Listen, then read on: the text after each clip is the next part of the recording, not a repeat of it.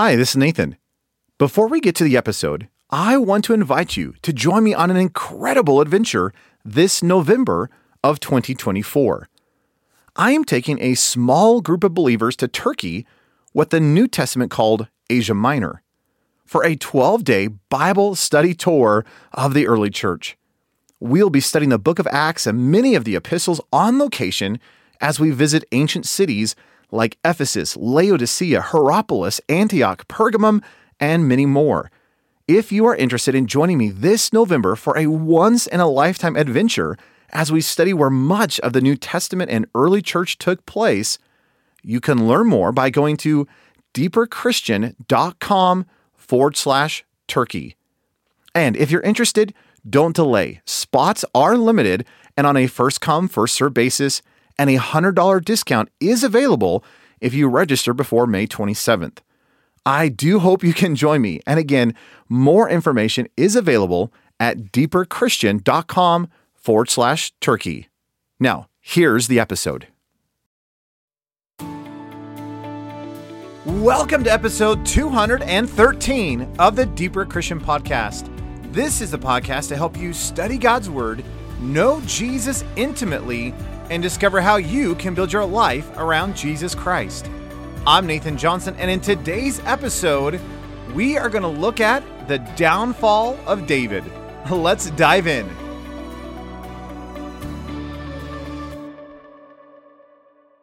Well, over the last several weeks, we've been talking about God's holiness and His righteousness and how we too are called to be holy, for He is holy. And if you remember from a few episodes ago, the whole concept comes down to this idea that you and I, in and of ourselves, out of our own ability, out of our own resource, cannot be holy. In fact, Isaiah says the best attempts that we can have at producing righteousness out of our own self, out of our own intellect, out of our own ability, is but filthy rags. And yet God calls us to be holy, for He Himself is holy. So how on earth are we going to be holy if the best attempts that we can produce is but filthy rags? Well, if you'd like to dive more into that concept, we've been walking through that in the last several episodes. But I mentioned that in this particular episode that I wanted to give a practical illustration of what this looks like lived out in Scripture. And I wanted to look at the life of David. I'm really intrigued by the fact that David is a man after God's own heart. And I love the fact that throughout his entire life, all the way up into the scene with Bathsheba, that he's actually portrayed as nearly perfect. Now, we know that he was not perfect. We know that he is a man full of sin. And yet the way that Scripture presents David is that he was always victorious. He was always righteous. He was always doing that which God was calling him to do. In fact, 2 Samuel chapter 8, verse 6 and verse 14, it says that the Lord preserved David wherever he went. And that word preserved, it's the Hebrew word yasha. It means to preserve, to deliver, or make victorious. And it really gives this idea that all throughout David's life, he had complete trust, he had complete faith and dependence on God Almighty. That he wasn't living out of his own righteousness, he wasn't living out of his own flesh or his own effort, but that God was constantly preserving and making him victorious. And it's interesting, when you look at 1 Kings chapter 15, verse 5, it says that David did what was right in the sight of the Lord and did not deviate from anything that God commanded him all the days of his life. Now, pause right there. I'll finish the verse in just a second. Listen to that again. In 1 Kings 15:5, the first half of the verse says that David did what was right in the sight of the Lord and did not deviate from anything that God commanded him all the days of his life. And again, it goes back to this idea of righteousness. Biblically, there's two kinds of right. And again, there's that idea of right in God's sight, or there's that which is right in our sight. And there is a difference. See, that idea of right, as we've been talking about this idea of righteousness, it's that which is correct or righteous or upright or sincere or honest or godly or just or pleasing or straightforward or proper. In other words, it's the way God is and the way man ought to be. And so God has a right. And according to 1 Kings 15:5, David always did that which was right in the eyes of the Lord. And in other words, he didn't turn within himself. He didn't reason through his own intellect. He didn't try to source his own behavior. Rather, at every juncture of his life, he put his gaze upon the Lord and said, okay, God, what is it that you are wanting me to do in this particular situation? In fact, I love that illustration in 2 Samuel chapter 5, where David is crowned king over all of Israel, and so the Philistines come out to fight David. And rather than just go out and fight the Philistines, David turns to the Lord and says, God, what do you want me to do? And God says, all right, go out and fight, and I will doubtlessly deliver them into your hands.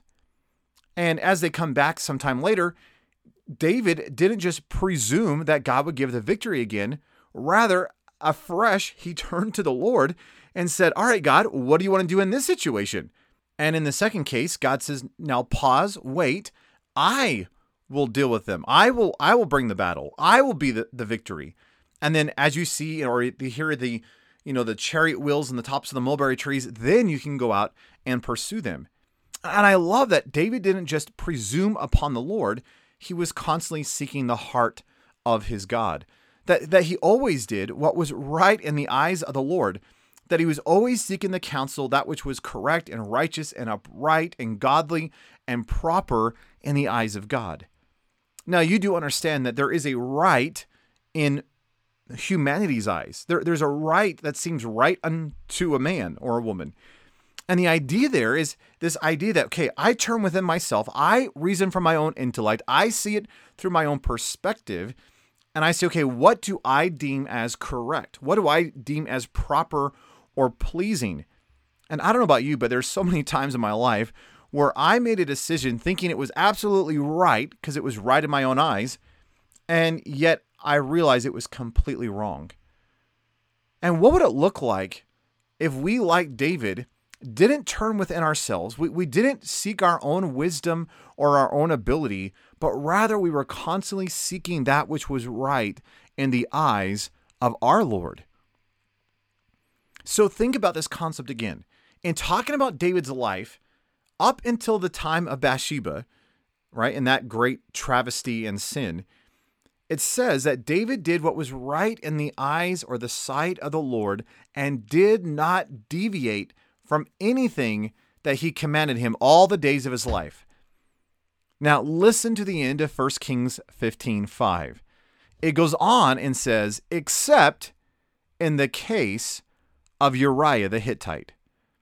So David was constantly seeking the Lord. David was constantly looking for what was right in God's sight. However, there was just this one time, just this one little time where David turned within himself, reasoned from his own intellect, and did what was right in his own eyes. Well, what did that cause, or what happened? It caused the downfall of David's life. And you see that the whole story begins in 2 Samuel chapter 11, starting in verse 1. So let me just read this. 2 Samuel 11:1 says, Then it happened in the spring, at the time when the kings go out to battle, that David sent Joab and his servants with him and all of Israel, and they brought destruction on the sons of Ammon and besieged Rabbah. But David stayed in Jerusalem. And of course, you know the story, but as his men are out fighting and living on the ground and having rations as they're besieging Rabbah, David is truly undermining the entire nation as he stayed at home in Jerusalem. And there's all these contrasts and ironies in the passage, which I'm not going to get into because that's kind of a study for another day. But I want to focus on this idea of rightness or righteousness. In light of all this, James 1:15 says this, When lust has conceived, it gives birth to sin, and sin, when it runs its course, brings forth death. And you see that exact thing going on in David's life. That here he is up on his palace roof. And of course, you understand in the Middle East, the roofs are flat. And that way you can go out there in the evening and get the cool wind and the breeze. And so here's David. He's up there on his palace and he's looking down over the city of David. And of course, if you've been to Israel, the city of David kind of comes out as a point from the hill of Jerusalem, the Mount of Jerusalem. And all the houses would have been kind of going down in a steep fashion. And in David's palace, they found some archaeological ruins of the palace. It's up on top of the hill. And so if you can imagine this, here's David on the top of his house looking down across the city. And as he looks down one evening, there's this woman bathing with the window obviously somehow near where he can see on the palace roof. Now, I do find it somewhat humorous, not like a ha-ha humorous, but, well, maybe a little bit. But the fact that she's taking a bath and her name is Bathsheba. But nonetheless, here's David and he sees Bathsheba. And it says in 2 Samuel 11 that David sent messengers to figure out who she was. And they reported back, well, that's Bathsheba, Uriah's wife. And so it says in verse 4 that David sent messengers and took her, and she came to him and he lay with her. And it's interesting that word sent literally means in the Hebrew this idea to take, to seize, to reach out and grab, to capture, to carry off. And it's used a ton of times in this entire story. And so in this account, you have David reaching out and grabbing Bathsheba and dragging her to his palace. Of course, he sleeps with her and she becomes pregnant, and then he ends up killing Uriah. Now, listen again to this statement in 1 Kings chapter 15. It says, David did what was right in the sight or the eyes of the Lord, and he did not deviate from anything that God commanded him all the days of his life, except in the case of Uriah the Hittite. So here again is David always seeking the Lord, always doing that which the Lord desires. But there's this one time, just one time, David reverts back into himself, reasons from his own intellect, decides what he's going to do, reaches out, grabs Bathsheba, sleeps with her, and ends up killing Uriah the Hittite. And of course, you know the story, but Uriah, as he came home, David called him back from the battlefield and said, hey, how are things going? He says, well, not as good as we would have hoped. And David said, okay, thanks for the report. Hey, why don't you get home and rest and just, hey, spend some time with your wife. And of course, Uriah, who's not even an Israelite, he's a Hittite who has come and followed the command of David. And yet Uriah was righteous where David was living in sin. And it's interesting, of course, David calls him back the next night, gets Uriah drunk, and even Uriah drunk was more pious or more religious or more righteous than when David was sober, which is really a scary thought. And so as you see this thing progressing, right, obviously Uriah is not going to go home and sleep with his wife, so David can't cover up the sin. So what does David do? Well, he sends Uriah back to the battlefield and says, Joab, I want you to kill Uriah. I want you to put him on the very front of the battle lines and step back and allow him to be killed. And of course you could say, well, wouldn't Uriah know that something was going on if he was put on the front lines? And I don't think he did, if you know who Uriah is. And here is where you have this great plot twist in the account. Do you know who Uriah the Hittite was? Uriah the Hittite was one of David's mighty men. That David had these 30, I think it was like 35, 36, 37 mighty men who were the best friends of David. They were the ones closest to David. They were these valiant men who did great exploits on behalf of David. And Uriah was one of those men. So think about this. When David went and sent to figure out who this woman was who was bathing, and they reported back to David saying, well, yeah, that was Bathsheba, Uriah's wife. David knew exactly who she was. That this wasn't just some random woman in his kingdom. He knew this woman well. In fact, Uriah and Bathsheba and the other mighty men probably were over for dinner before they went out on the battlefield over to Rabbah.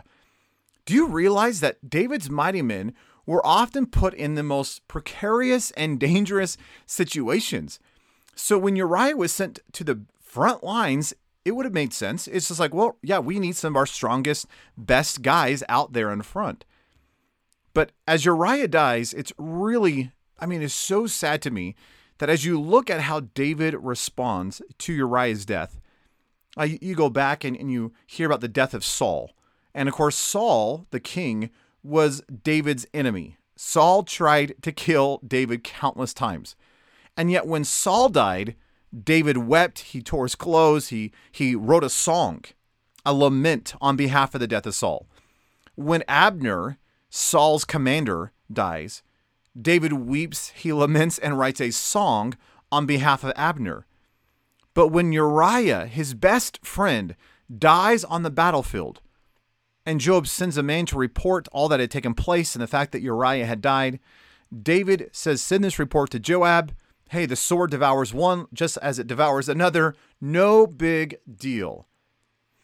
Isn't it heartbreaking to realize that just one time of turning within yourself, reasoning from your own rightness, caused David's downfall? In fact, this is so intense that in 2 Samuel chapter 11, verse 27, kind of at the end of this whole account, it says that the thing that David had done displeased the Lord. And that word displeased means to quiver or to tremble. It literally means it was so displeasing and putrid to the Lord that God was shaking, going, how could you do this? And as a result, in chapter 12, God sends this great prophet by the name of Nathan, which had been a great guy, to confront David. But do you realize that one time, it was just one time of David turning within himself and reasoning from his own rightness, that one time literally led to the death of Uriah, death to that child. And as you follow David's account through, I really think you can trace the fact that Tamar, his daughter, that was raped by Amnon, David's son, the murder of Amnon by Absalom, the rebellion of Absalom. You start going through David's life, and you start to realize from this point forward, David has a lot of problems that I really think can be contributed to the fact that David opened a door to sin in his life and his family.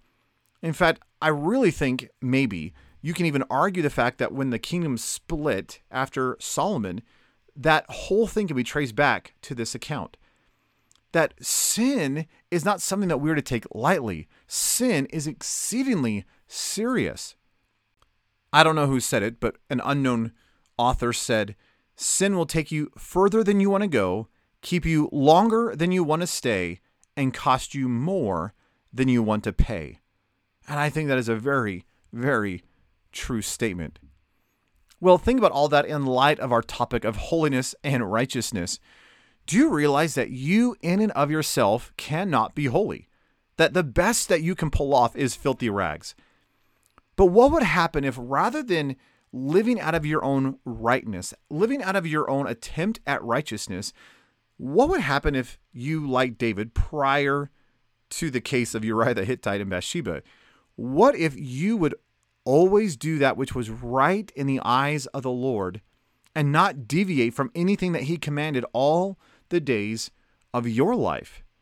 See, what if you would realize that the only hope that you and I have to live a holy and righteous life is to allow the one who is holy to come within our lives and begin to produce his holiness in and through us. See, this is not about gritting our teeth and attempting and trying and struggling and striving, trying to be more righteous. This is realizing that I can't, but he can.